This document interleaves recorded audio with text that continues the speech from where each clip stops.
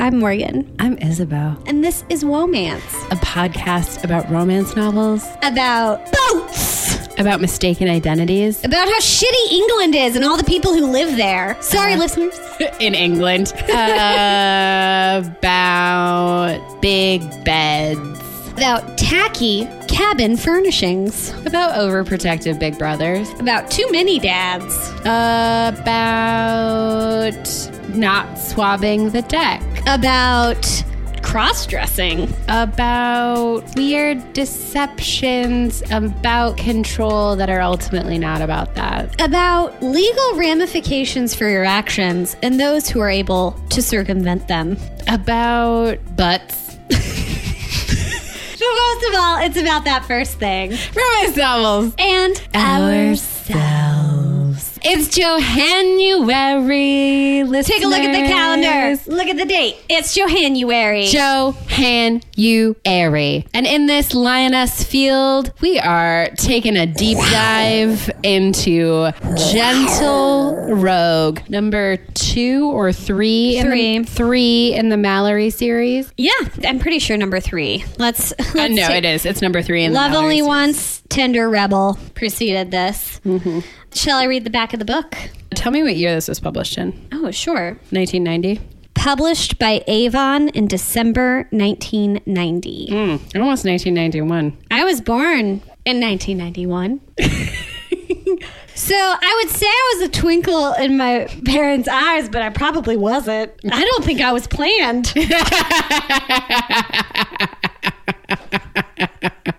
Something in common that you have with the fetus.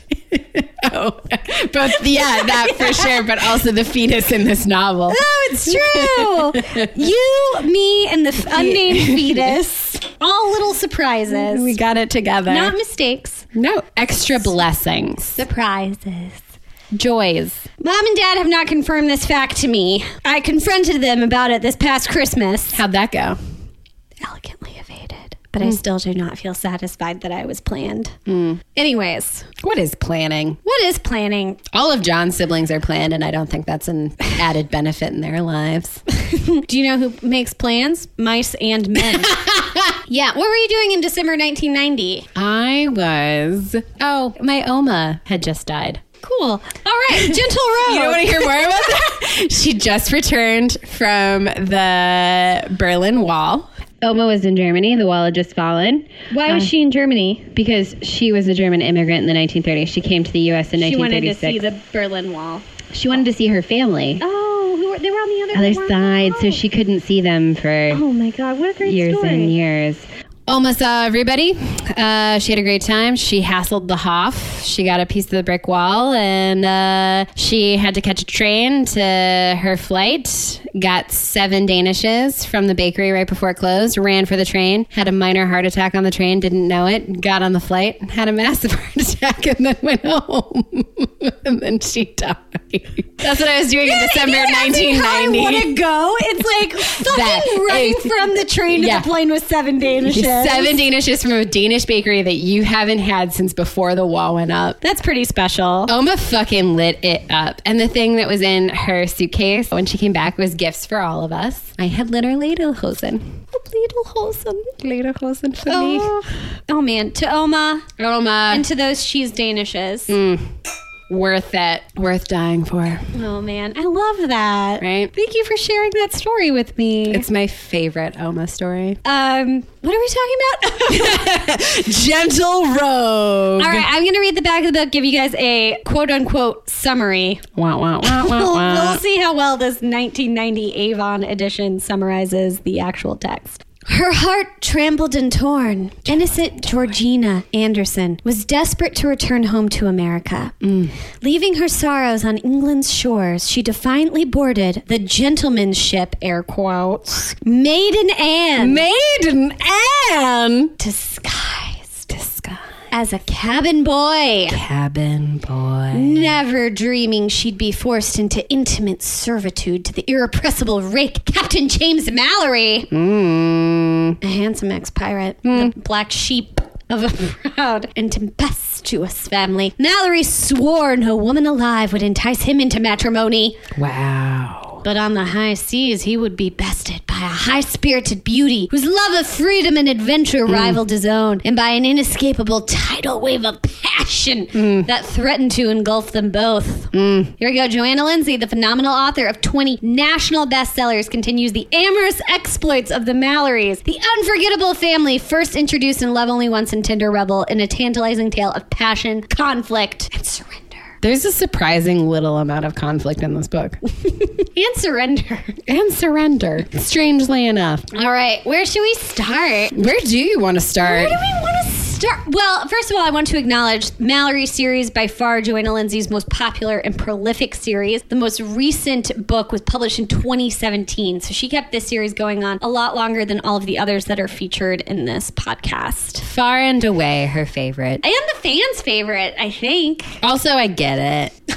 I get it. The sea is a liminal space. There's a lot you can do with a former pirate. There's a lot that you can do on either side of the Atlantic. There's a lot that you can do with the prejudice comes from Americans hating British people and British people thinking Americans are uncouth. But also thinking their general colonial attitudes, which somehow persist to this day. Maybe it's because they don't interrogate their racial biases. 100%. I loved how much this book hated on English people. I felt it was really right. Oh, did you really love it? Not as much as you did. I loved it.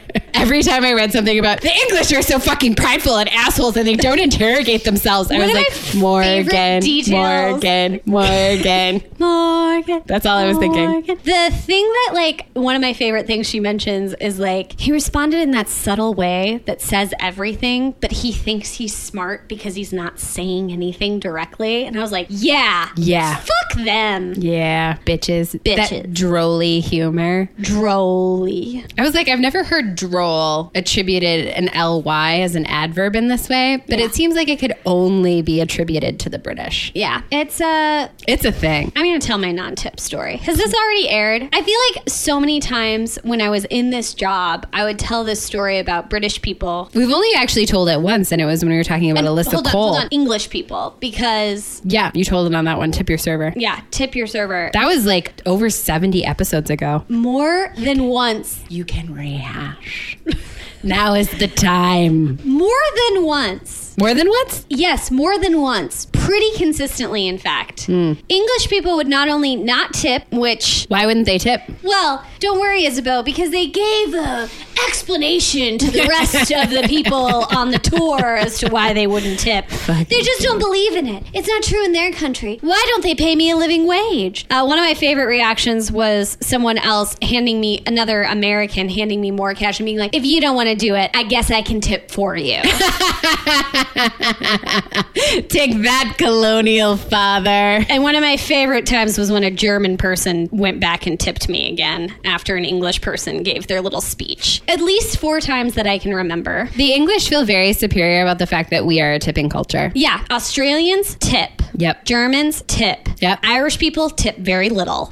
Welsh people, tip. Scottish people, tip generously. Norwegians also tip generously, even when I was in Norway and I was like... Although I will say, in general, Scandinavians act like they don't know what's going on. Because they don't. And they do. They're full of shit. Every guidebook says if you go to America you should tip. Right. But one of the nicest things about visiting a Scandinavian country was I was leaving money on the table and she looked at me and she was like, please don't do that. And I was like, what? And she's like, no.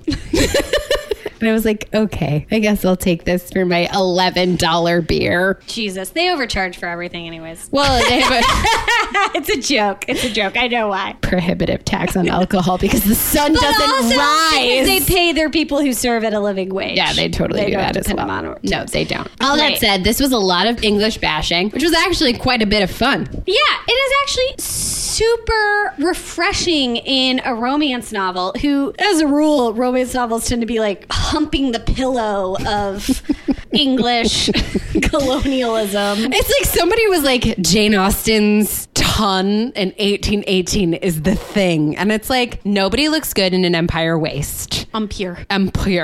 Nobody looks good. Everybody hates the ton. You do if you have a belly and boobs. No, even then, it's like maybe if you're pregnant and trying to hide it, okay. But like generally speaking, that's like a hard look to like carry off. Yeah, no, you're right. And so then I'm wrong, actually. And I'm like, and then dudes in fawn breeches get it. But also like they spend 4.5 months not at their homes, not taking care of their like fucking manses, like dancing and saying shitty things about women. It's like, I don't know. 1818 Almec sounds like a fucking bore. It sounds very hot and it sounds like I'm going to get cholera.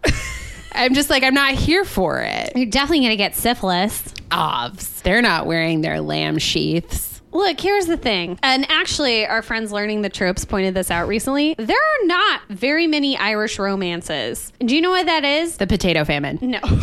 Oh, yeah. Because shit like famine and oppression is such a boner killer in every other historical romance. Fucking forget it. Name an English famine, though. Well, this is happening during the famine and no one acknowledges it. On purpose. I think it's because people are into the colonial power and they don't want to acknowledge it. Everybody loves the metropole and nobody wants to say so. I know. It is like Ireland's such a beautiful country. Such a beautiful country. And people lyricism, have musical voices. So musical. And like everybody, like it's a drinking culture, but it's also like a melancholic culture. It's like cozy. Fires burn. I'm going to be honest. I wasn't that horny when I was there. I was horny when I was there and I went with my parents. I think that says a lot about us as individuals. I was like there on my study abroad experience and I was like, nothing. And you were like, hello. I was like Christmas in Killarney with all the folks at home. You were courting 1, 2, 3, as they say. It's true. I think they understood that I was too thirsty. I feel like in Ireland, my general American exuberance was understood as thirst. Yes. And I really wasn't. I'm sorry, guys, but you fucking wish. I think they understood my exuberance as both thirst, but like thirst in all of it. Thirsties, not just for like men, but also culture and warmth and like green. Brandon called Ireland Big Wisconsin. And then I was like, actually, Ireland's about the third of the size of Wisconsin, both in population and square footage. So it's small Wisconsin. Yeah, it's like Door County. Yeah, it's Door County. It's like all the best parts of Wisconsin with none of the weird stuff. That's not true. I mean, it's weird stuff is different weird stuff. Also, the Lutherans took over Wisconsin, not the Catholics. I bet there's some weird stuff that's similar. Sure. Hating women and having bad farms.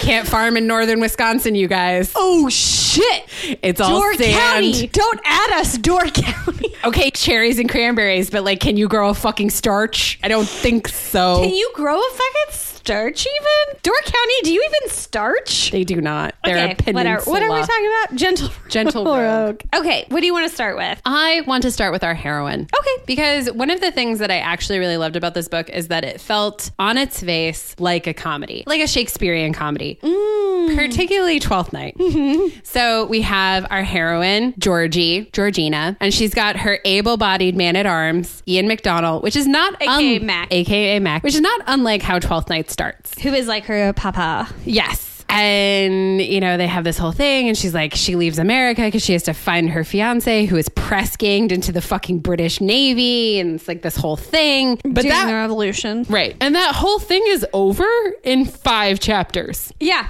And then they're like, we got to get home. And she's like, fuck England. Fuck the British. Everything sucks. My fiance has married another woman. He has 2 children. He never loved me. I hate him. We have to leave. So in case you forgot, during the Revolutionary War, British people would kidnap people who were born in America who they determined to be British and force them to serve in the British Army during the Revolutionary War. Also, the British performed this service for many years, including during the English and French wars. Up until really the 1850s, they stopped press ganging folks. But he was actually into it, it turns out. Yep. Prick. And married a British lady. Was very happy in his small small English hamlet. Oh, our heroine, her main appeal at the time when she met her betrothed was that she is the heiress to a shipping family. Each of her brothers owns a ship. She owns a ship as well. The Amphitrite. But she's not allowed to captain it. Her brothers do captain their ships. They sail all around the world with trade deals. 2 of them are in China. When our book commences, one of them is sailing to Jamaica. They're rarely home in Connecticut.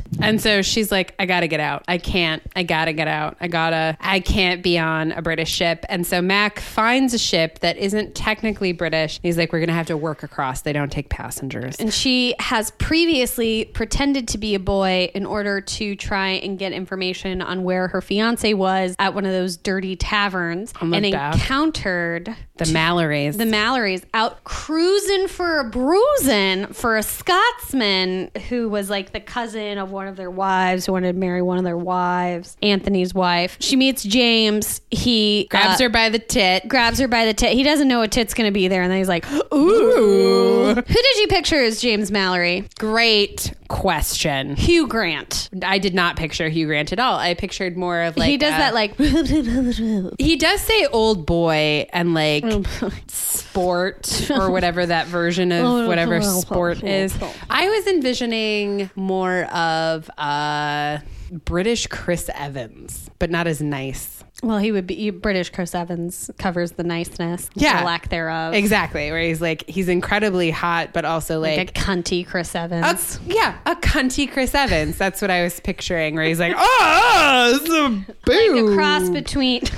It's like, you know, like a more handsome Commodore Norrington from the Pirates of the Caribbean. A cross between Hugh Grant and Chris Evans. Yeah. I think Hugh Grant is very cunty. Very cunty, but he doesn't have the upper body strength that I was envisioning. Brandon and I do this thing where we say, is it raining? I hadn't noticed, in different ways to each other. That's fucking adorable. One of my favorites that I came up with is, is it raining? That's really good. That's fun to do. It's a fun game. That's a fun game. So they have to work their way across the sea. And so like as somebody who was deeply invested in the Helena Bonham Carter, Imogen Stubbs 12th Night of 1994, the idea of a beautiful woman disguising herself as a cabin boy was immediately available to me as like a sexy, funny, and like this is I think the key thing, funny trope. And so like I never understood her to be in danger. I don't think the book ever understands her to be in danger because as Morgan has so nicely alluded for us, James, the former pirate / captain / British asshole Chris Evans, remembers her from the tavern where he's like, that was a boy that had a tit and beautiful hair I never saw. I'm going to let this game play out for as long as possible of her pretending to be a boy in my cabin. I'm going to make her sleep in my cabin. I'm going to make her wash my ass. I'm going to make her eat my meals, and like we'll see where this goes. And through this, I will seduce her. Which is like obviously the worst fucking plan in it's the like fucking world.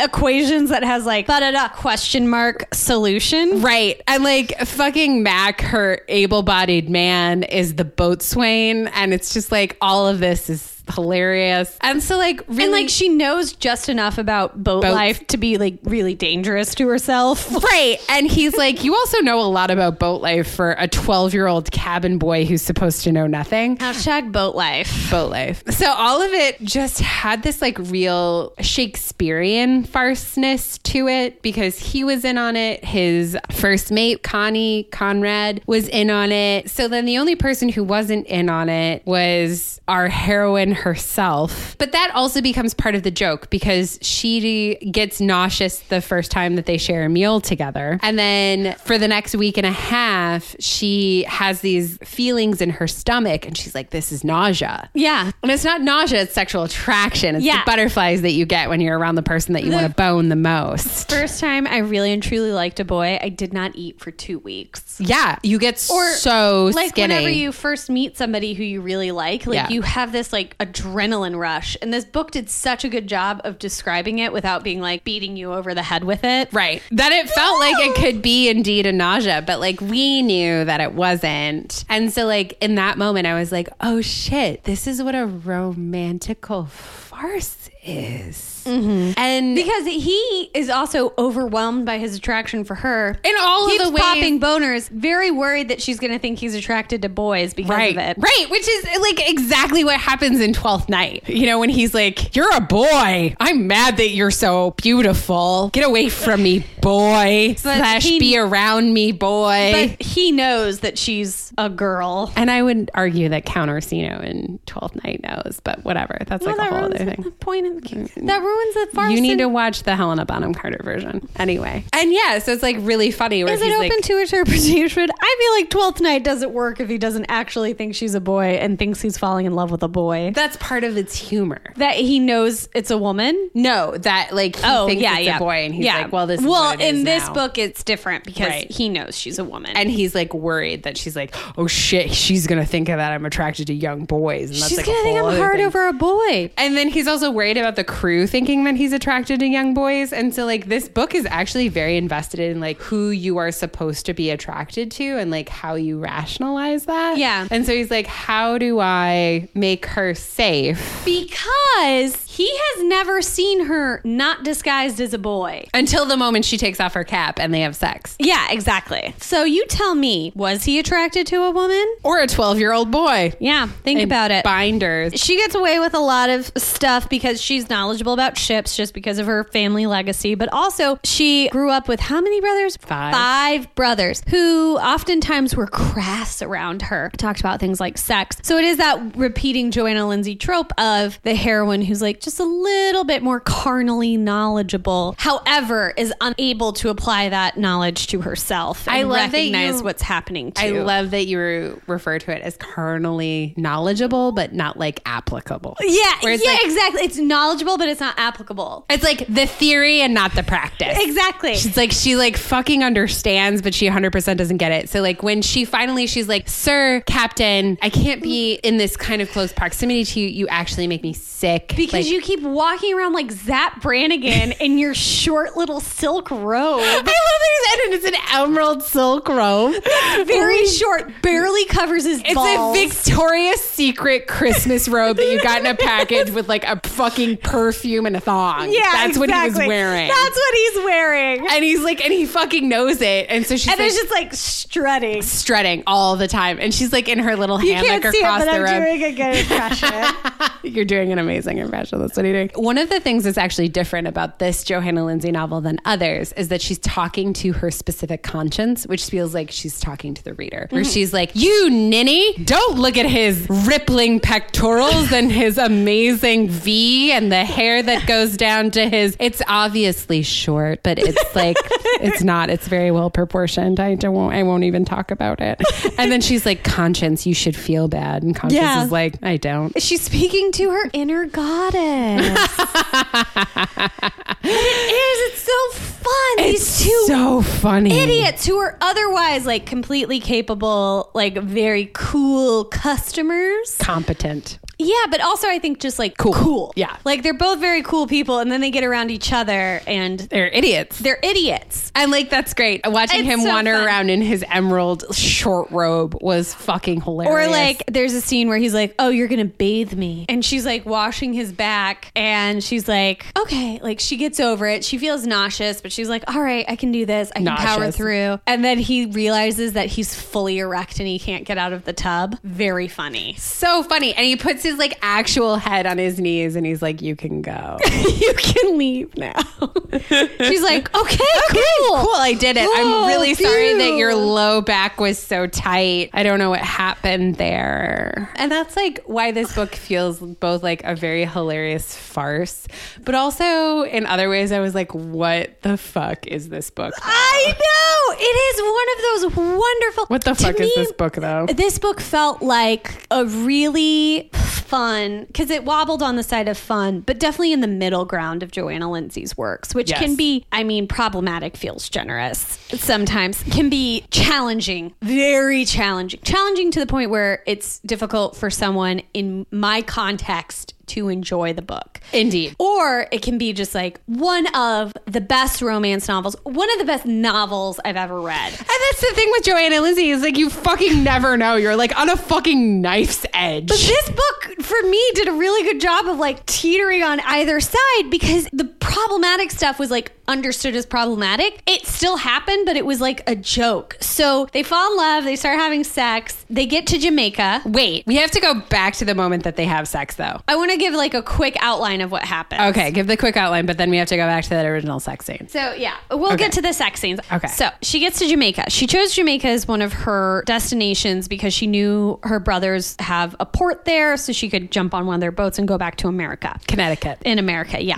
The United States of America. I want to say it's like Connecticut because like slavery is not dealt with, and even though this would have been a thing in the time. Yeah, and also Connecticut still sucks.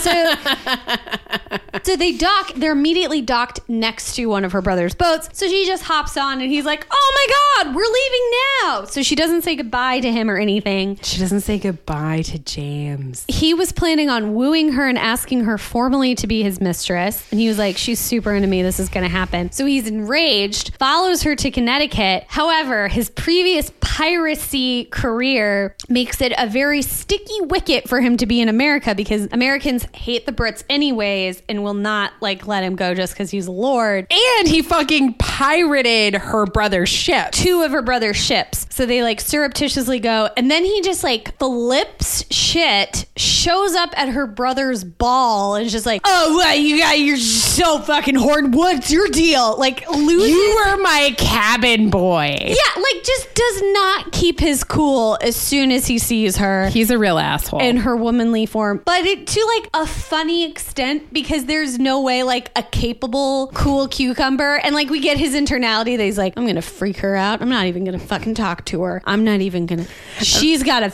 Oh, she's so great in her. You were my cabin boy. And I'm going to say it in front of your fucking asshole brothers. That was terrible. So funny. I was so upset. And then her brother, and then he's like, "Oh, I'll take all of you." And then it turns out there's 5 of them. He gets clobbered. And then they are forced into a marriage. They're going to hang him because he's a pirate. And she tries to let him go and he gags her and then takes her back to England. And her brother's like, heave ho back to England to rescue her. It's like there's a lot of actual abduction and rescue in this book. There's a point at which you're like, "Oh my God, she's on another boat. Her brothers have re-kidnapped her." And then they're like, "We're not leaving port." And I was like, "Thank fucking Christ." I was like, that's actually very funny. That feels like Joanna Lindsey is self-aware because Kathleen Woodiwiss would have put us on that boat 18 times. Oh yeah, and she would have sent us Earnestly. to like fucking Japan. You know, Yeah, she would have yeah. been like, "Let's circumnavigate the globe, friends. You did the Atlantic. How's the Pacific?" Yeah, I think Joanna Lindsey does like a little bit of a meta joke there in that final movement. Yeah, this actually felt sort of like a denouement or like a punchline of a pirate's It was love. definitely a punchline. I think it was like self-aware to the point of like swashbuckling romances are over the top with their boat kidnappings. I've just done 4. Here's a 5th one. LOL, JK. They're not leaving port. Yeah, I thought it was good. I thought it was effective. I thought so too. There were a lot of moments where this was like extremely effective, but it was also weird to read like a Johanna Lindsey that was nakedly farcical. Yeah,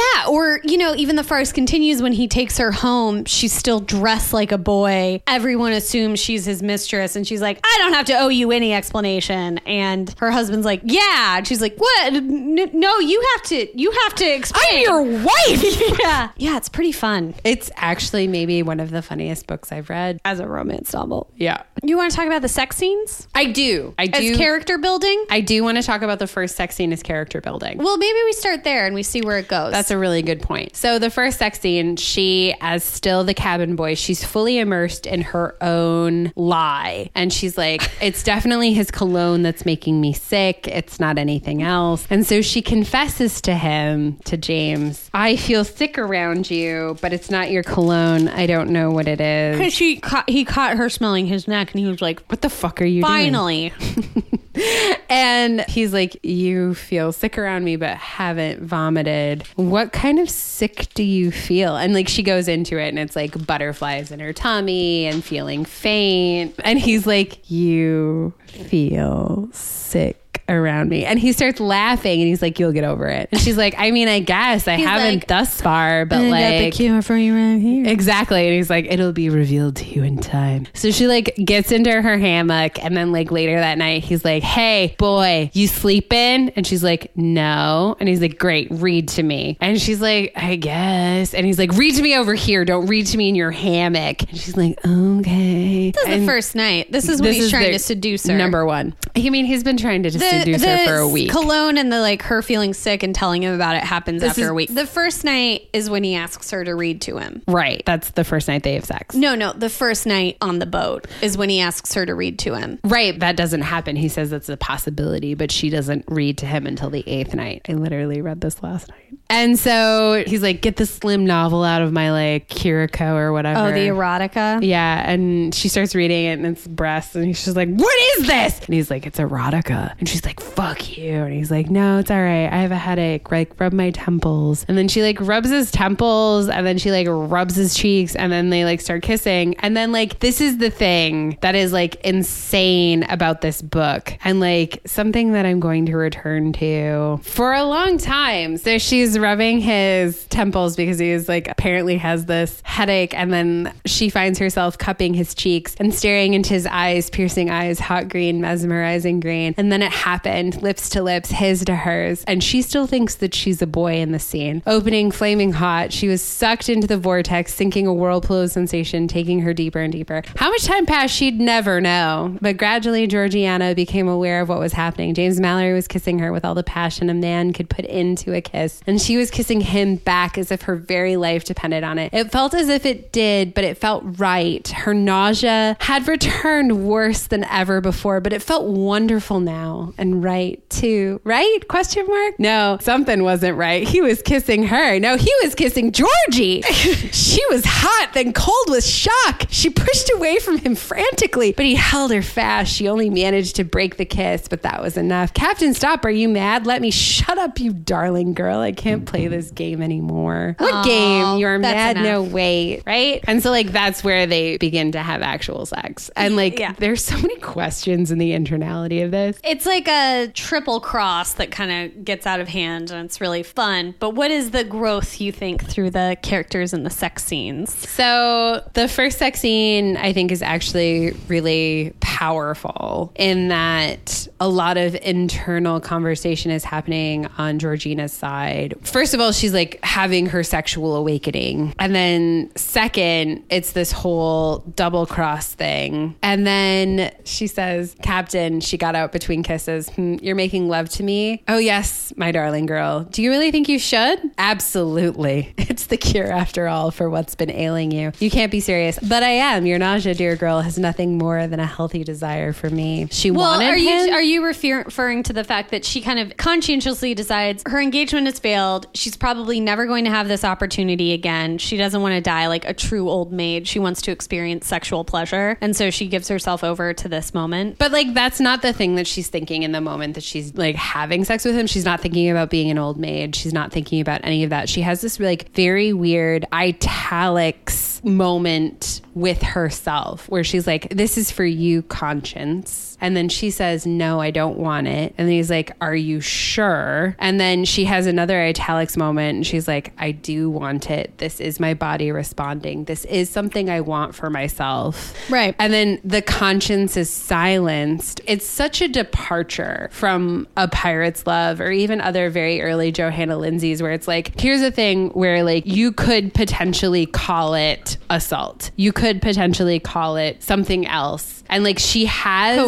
coercion. She has that conversation with herself and she's like, no, I want this for the me. Internality of the heroine allows us to enjoy it because we understand her as actually wanting it and making a clear and conscious decision. Right, where there's one moment where she's like, wait, stop. And he's like, do you want me to? And then she says no. And he's like, thank God. And I was like, this book was written in 1990. Yeah. That's their first sex scene. The other reason why I want to bring up this first sex scene is because after they have sex, there's this thing where he says something shitty to her and not anymore. I'd say I've been adequately compensated for all embarrassments. In fact, you've just paid your passage and anything else you'd like. And he says it to her like it's sexy and she takes it like, fuck you, Englishman, arrogant, bastard, lord, a wench, which says plain enough how lowly he thinks of you. She sat up and she's like, fuck you, I'm gonna sit in my own bed. And the thing that really struck out to me about this passage is that his comment hurt. The crack about having paid for her passage. This is a book that deals very funny in all of the ways in which people talk to each other and like try to like deceive one another and like move through ways. But this is also a book that is like deeply invested in the idea that sometimes jokes have teeth and those teeth make bleeds. Those teeth make bleeds. Yeah, they're cutting. Those teeth make bleeds. Those teeth make bleeds. Those teeth make bleeds. They're cutting. That joke has teeth, and that didn't feel good. The second recording of the day, we've reached those teeth make bleeds. Those teeth make bleeds. What's really striking to me, as I look back on my notes on Gentle Rogue and the experience of reading it, is how meta the book feels, how aware it is, and how the jokes really work only if you're aware of the romance genre. Mm-hmm. Like that final boat thing feels like a punchline, like you said, but only if you know that like other books it would be another boat napping. And also stuff about like railing against the English and their imperialism, talking about this slick, competent, suave guy just like putting his head on his knees because he can't get out of the tub because he's fully erect, acting like a goober in his short silk robe. So much of this almost feels like satire and yet is still working. It's just so meta and so aware. It talks about like the way his boat cabin is decorated by a previous lover, and it talks at length. But I think it's because it's describing something that like otherwise in another book would be like the sumptuous surroundings, and this book is like the over the top, make no sense at all. Where are the references coming from? Why is this way? Space. Yeah. And I think the internality of her thinking of like she's being taken by a pirate, but we know because they're doing this little extra step of communicating, which feels really progressive for the time it was published. Certainly. But also feels like kind of part of the joke almost, right? This isn't the same romance novel you read 10 years ago. No, this is not a pirate's love. Although this is that romance, it's not that romance. You know what I mean? Yeah, it just feels so meta and so self-aware. Like the plucky heroine to the point of dressing up like a cabin boy feels... And like Georgie isn't enough of a masculine term. He like insists on calling her George. Yeah. So one of the things that's most interesting about it is it feels like a real critique of romance as romance is happening. It does. Like if this book had had 2 overpowering brothers, right? That would have been one thing. But the fact that she has 5 brothers that each represent a different facet of brotherness feels like a joke. And also he has the same correlating mirror image of brothers. Exactly.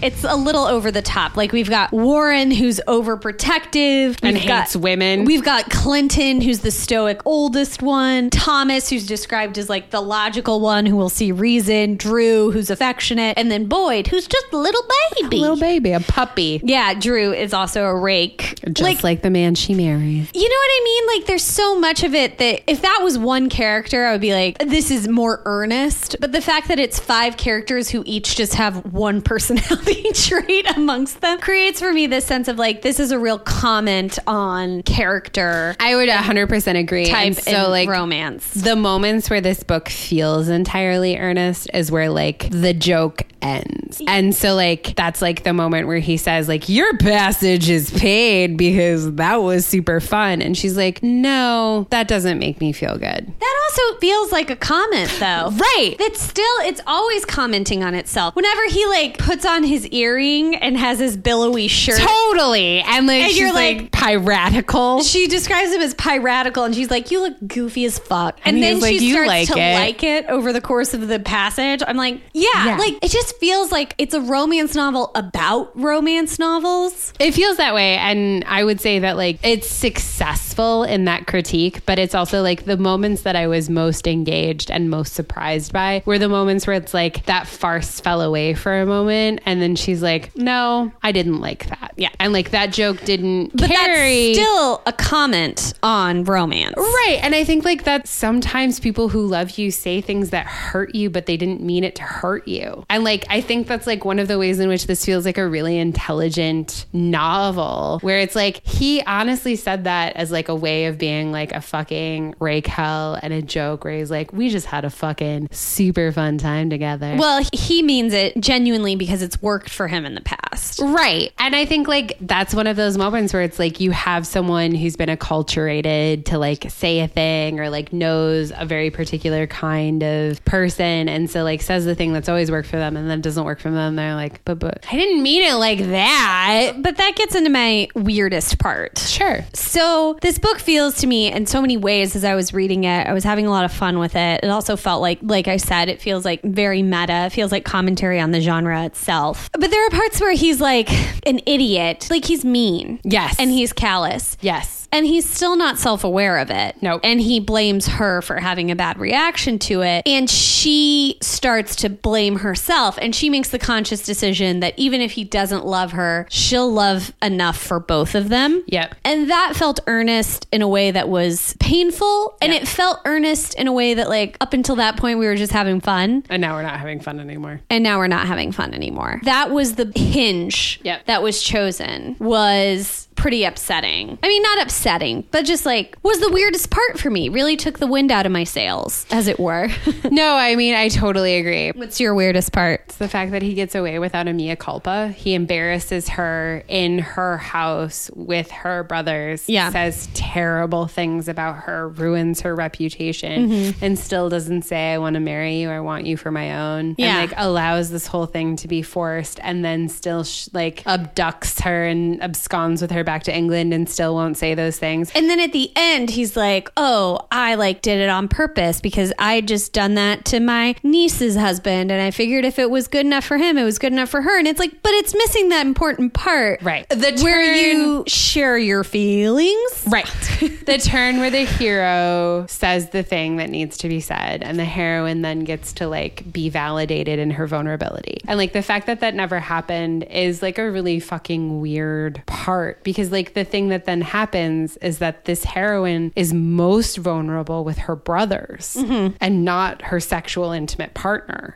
And like that, to be totally honest, like didn't feel like unearned for her to be like, I love him, this is my choice, I'm like a fully fledged human being, and like you don't get to blame me for the mistakes of others, like I make my choice, I choose my choice. And for her to say that to her shitty brother Warren, who's like a one-dimensional asshole, cool, but like that's the thing that the hero then overhears, and it's like, you love me? And it's like, you know, though then like we haven't done the work. And like he has this moment where his brother says I love you to him, and he still doesn't say it back. And that's played for laughs, but in light of the exchange that happened earlier, it was like, oh, he's just kind of a bastard. Like, he thinks this is cool. Like, it's crazy. The hero did not make the right moves in the final act to ultimately make himself likable. Yes. And then the book was like, ha ha ha, that's what the British do. But also, I don't think it was like, that's what the British do. I think it was like, this is a hero at all times. Just so masculine, so in control of his own feelings, so in control of the game, and still doesn't give you anything. Yeah. Like wins everything, gives you nothing. And like we talk about this, but I think Joanna Lindsey, she is aware of that bad feeling. And given how meta the rest of the book is, I wouldn't be surprised if she didn't feel like a certain amount of bitterness towards James Mallory and the heroic archetype she had previously written. It almost feels like a working through of those older characters, those older heroes. And there is something in like what James Mallory does that's like, this is what you want, but also this is what you asked for. This is what you like. This is what you buy. This is what you like and this is what you buy. But like one of the things that was like also then like a meta commentary was like, so he's 36, our heroine's 22. That's not like odd for the era or even the genre.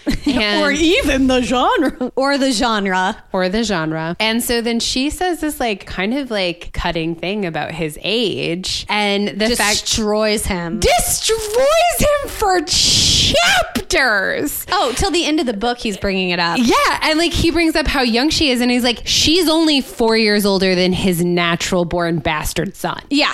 And it's like, the fuck, we're not dealing with this. And the fact that like Johanna Lindsey is like brings up his frailty in this very, very specific way. But they are dealing with it in that it like it motivates tears him asunder. Totally. Like fucks him up. Real bad. He does not let go of it. The end of the novel, he's still talking about it, not forgiving her for making this one jibe. And to me, I'm like, that's further proof that this is like, yeah, this is the hero you like. This is what you like. Here it is. But also, like, you're okay with a 36-year-old marrying a 22-year-old. Yeah. But, like, honest to God, this is the way that he would react to that 22-year-old. Well, it's like, hey, old man. This is the thing. This is the thing. Okay, boomer. Yeah, well, but not so much okay, boomer. I think it is like, yeah, he's an asshole, but I think more than that, it's the fact that it's never resolved between them. The fact that it continues to be this gnawing thing in the back of his mind. Our hero can't let it go. Feels like it's an indictment. Yes. And being like, yeah, no, this is it. I think it's speaking to the reader so much. Yes. Of like, this is what it is. This is what these people are like. This is the hero you like. This is the hero you buy. Frailty. This, Thy like, name is hero. This, but also just too old. Point in fact, the type of man who is too frail to be with one of his peers. This is what you like. This is what you buy. I don't know if this was a conscious choice on her part, but as someone who has been in her books for like 5 weeks and like how funny and sharp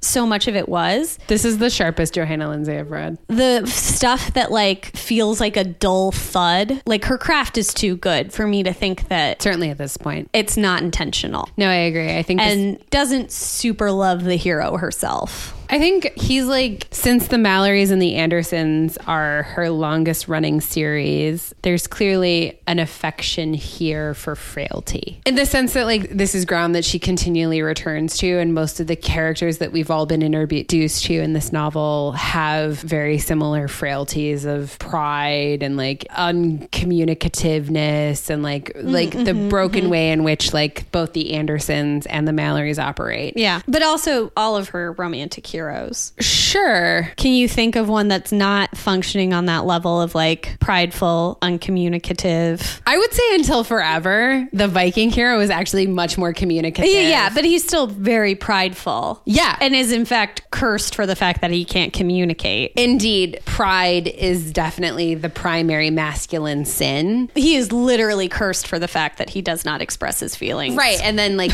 the curse is lifted because he learns how. And I think the fact that this novel never ameliorates the pride in like the kind of way in which Until Forever or even Define at the Heart, wherein like a hero understands that humbling oneself isn't like a forsaking of pride. Yeah. It's like the thing that happens in the growth after. Yeah. And that this hero doesn't learn that lesson. Yeah. Feels like a weird sort of failure. But also we constantly hear the heroine settling for that. Right. And like It's not just that it doesn't happen. It's that she's like, okay, this is what's going to be. this is how we got to make it work. I got to try to find a way to make it work. But But I will say that there were moments that I was like genuinely surprised. Like she goes to the docks to find her brothers after she's been abducted for the like upteenth time. is almost abducted by her nephews. And stepson. And like there's this moment where like her stepson is holding on to her in the foyer and she's like, he's just gonna like fucking like throw me to James and like make me feel like an asshole and humiliate me. And then like he still has hold of her and then puts her behind him as like a weird sort of like, I'm gonna protect you from dad, even like I brought you home. Yeah. And so like there are ways in which like masculine pride are operating in this novel that feel like contradictory to itself, but also really complementary. In, Yeah, like, weird because ways. like you're like, oh wow, he's standing up to his father and He's protecting such her. a good guy. But then it's like, why did he take her back? Why didn't he help her find her brothers? right, because like all of this is paying fealty to like this Yeah. other patriarchal bad thing. Yeah, exactly. It's a joke until it's not. Yeah. And so it's like in that way it like feels sort of like 12th Night unfulfilled. Yeah, I think you're right. I think the thing about this book is it's such a pleasure. It's fun to read, but it is truly like a joke until it's not. So what was your sexiest part? Honestly, that first sex scene where like, you know, he takes off her hat and he's like, darling girl, like I can't play this game anymore. And she's like, wait, what? Like what? And then like they have this like incredible sex scene and like, you know, there's like this whole whatever maidenhead. And then she's like, wait, stop. And he does. And I love that, especially for a Johanna Lindsey, which I was actually kind of surprised by. And then he's like, do you really want to stop? And she like has this wrestle with conscience and she says no. And then he says, thank God. And then they have like a mutually sexually satisfying experience. And I was like, the conversations inside the sex scenes I found incredibly sexy. I really appreciated the fact that there there is a conscious shift of like, do I want this? Why do I want this? Am I okay with why I want this? Yes, I am. I'm moving forward. Like, it really alleviates the issue of coercion because she really thinks it through and is given, you know, time and space and whatever to think it through. Pages. And the novel shows like the actual like steps to reach that decision, which is surprising for compared to some of the stuff we've read in the past by Joanna Lindsey. I would say my sexiest part is the first bathing scene where she's washing his back and the moaning and just like the caginess between the two of them, the cloak and dagger act. Oh my God, another instance of how meta this book is the erotica passage that she reads to him, which actually sounds like a romance novel. A romance novel. Can I read it? Please. Okay. She found the page, cleared her throat, and began to read. There was nary a doubt that I had ever seen such big ones, round and ripe. My teeth ached to bite them. God, what tripe. This would have them both asleep in minutes. I pinched one and heard her gasp of delight. The other beckoned my mouth, which was panting to oblige. Oh, heaven! Oh, sweet bliss! The taste of those succulent breasts.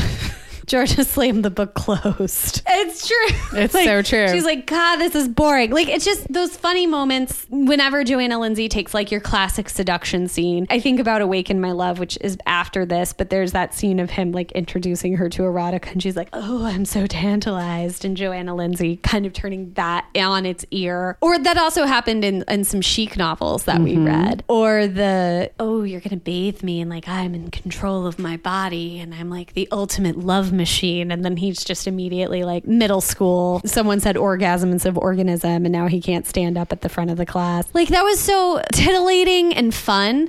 Like, it was fun. I don't know which came first, the titillation or the fun. For me, those were like just very sexy aspects of the novel. The sex scenes are great. Like I said, the internality really relieves a lot of the stress of reading a Joanna Lindsey, which is something I bring to the table every time I encounter a first sex scene in her book, and just allowed for everything else thereafter to be really fun. Hated the secret baby, go figure. But I think like one of the things that I found especially enjoyable about this book was the meta-ness, the sense of humor, the whimsy that came into these sex scenes in a way that hasn't in her past books. I totally agree. This book is having a lot of fun with itself. And I immediately bought Warren's book, which is the next book in the Mallory series. Oh, I bought the first two and then Warren. So like one clicked that shit. One of the things that I do want to bring up, I'm not sure if it's my weirdest part, but I would say it's like one of my grossly relatable, where it's like, first of all, I think the silent treatment is a really shitty way to deal with people. It's not a good way. It's also boring to read about. It's boring to read about. It's not an adult way to handle conflict. But like the way in which this author handled 7 days of fucking silence on the sea and then ended with this like epic sex scene. I was like, is it that the sulking of silence is actually just this, like the precipice of sexy? I was like, I have to interrogate the feelings that I have about the silent treatment and like what it means to sulk, because like she was like really coaxed out of this like really quickly. And I was like, she was like muled up to her heaviness, and it's like, what? I was deeply embedded in her like giving him the silent treatment for 7 days, and then I was like over, and I was like, is this over? One of my favorite scenes that I also want to bring up. So she's pretending to be a boy. She has to use the facilities. Yep. He leaves the room. So she like sits down on the chamber pot. He walks in on her peeing. She's immediately embarrassed that he's walked in on her peeing. But more than that, she's afraid that he knows she's peeing. He realizes he's watching her peeing, realizes that she's sitting down, and is like, I have to act like I think she's pooping. Because her pants are down and I'm attracted. And also he gets very horned up walking in on her sitting on the chamber pot. Yep. The levels of comedy there are so funny. It's like, she's not thinking like, oh, I should be standing up if I'm peeing. He thinks I'm pooping. She's immediately like, the jig is up. And then he's like, I've embarrassed her. I have to figure this out. Also, her pants are down. I can't let her know that I know. So I have to be like, pooping like the rest of us, eh, pal? Like, what? That scene was so silly. But also he's very, but I don't know why she had to make him get a boner from it. I mean, whatever. Her pants were down. That's how men are. That's how it works. Any of our male listeners, let us know. You walk in on a woman peeing, or you immediately horned up because pants are down? What do you feel? What's the path of least resistance? What's your minimum? What's for the vibe? Feeling horned up? Is it pants down? Any context? Like, what are we talking? What are we talking here? All right, womance or no mance? It's a womance. It's a womance. I 100% think people should read this because it's funny. And like, this is the thing where it's and it's enjoyable. And like, even if you don't think about it in the way that I think you and I were thinking about it, because Morgan, I'm going to confess this to you. I read this book in 7.5 hours. I started reading it at like 9 o'clock at night. I was done at 4 o'clock in the morning. And I was like both upset with myself and also deeply wanted to masturbate. And it's like, but like the thing was like, I had so much fun. I had so much good feeling about like, I love these characters. Like, I love them. They're so fun. James is not my favorite, but I love Georgie. I love everybody. I'm like, these are my friends. Anthony's my friend. And like Rosalind, Warren's my friend who needs some help. We're gonna figure this out. And it was like also that it was like 12th Night on a ship, and I'm like 12th Night is like one of my favorite plays, and it's like all of this is so fun. And then it's like, and then he never did the mea culpa. Yeah, and he never did the thing that a hero is supposed to do. But to be honest, like I think Joanna Lindsey's right. I think she's like, Bae, this is what you came for. It sucks that he's just an asshole through and through, but that's what turns you on. Quit buying the books if you don't like it. Like, fair enough. I also want to point out another weird part before we go. Mm-hmm. The fact that the minute our heroine meets another Scottish person in servitude, she's like, you should be with the Scottish guy in my employ. The help should be with the help. Yeah. I thought that was annoying. Also, after all of the amazing work that Define Not the Heart did with like naked capitalism. But I want to say womance. Oh, man. Womance. I get why the Mallorys are so popular. I do this too. Is like... I had so much fun. I laughed out loud. I had so much fun reading it. And like, I'm not mad at the fact that the stuff that fell flat because it really clarified shit for me and still felt like interesting and riveting. And I think, like Isabeau said, you can have a good time just taking this like as an earnest romance read. It's still super fun. I will say that this was the most earnest spanking / butt play in a Johanna Lindsey novel. And I was like very titillated. There's like this scene where he's like up in her butt and then he's like, now I'm going to turn you over. And I'm like, I don't know how long we spent here, but I was into it. But I was here for days. Yeah. I just got my t-shirt. Yeah. I have started saying aloha as hello and goodbye. That's how long I've been here in this butt stuff. Exactly. And I was like, this is It was great. It was a great spanking scene. It was the only spanking scene from Johanna Lindsey where I was like, I don't feel both uncomfortable and shamed and gross. Because he like went into it as like, this is a horny thing. Yeah. Not like, I'm not going to humiliate you. Yeah, it was, humiliation wasn't the central tenet of this spanking scene. Also, there was so much butt kissing and he's just like so into her butt. He's like into her butt from the beginning. Talks about her butt all the time. And her little britches. Her little derriere. Her derriere, that's the word they use. It is. He loves her little derriere. Her intriguing derriere. I love the idea that my butt is intriguing. It also describes things as spanking new. Johanna Lindsey's got a thing. She does. We love you, dearly departed. Oh, and it talks about her brothers. They argue over whether or not Clinton spanked her. Yeah, spanking. Weird. Spanking is weird again. Keep spanking weird. All right, with that. Losing your stays. Never your principles. Mwah.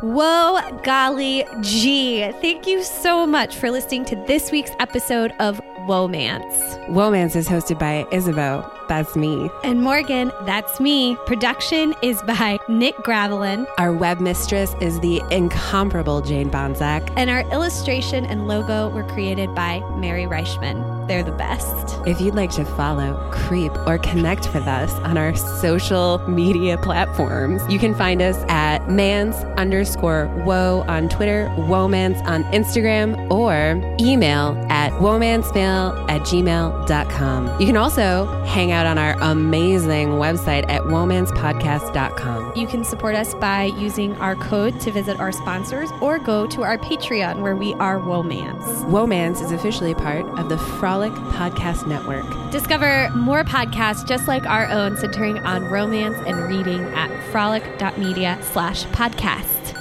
Until next week. Mwah.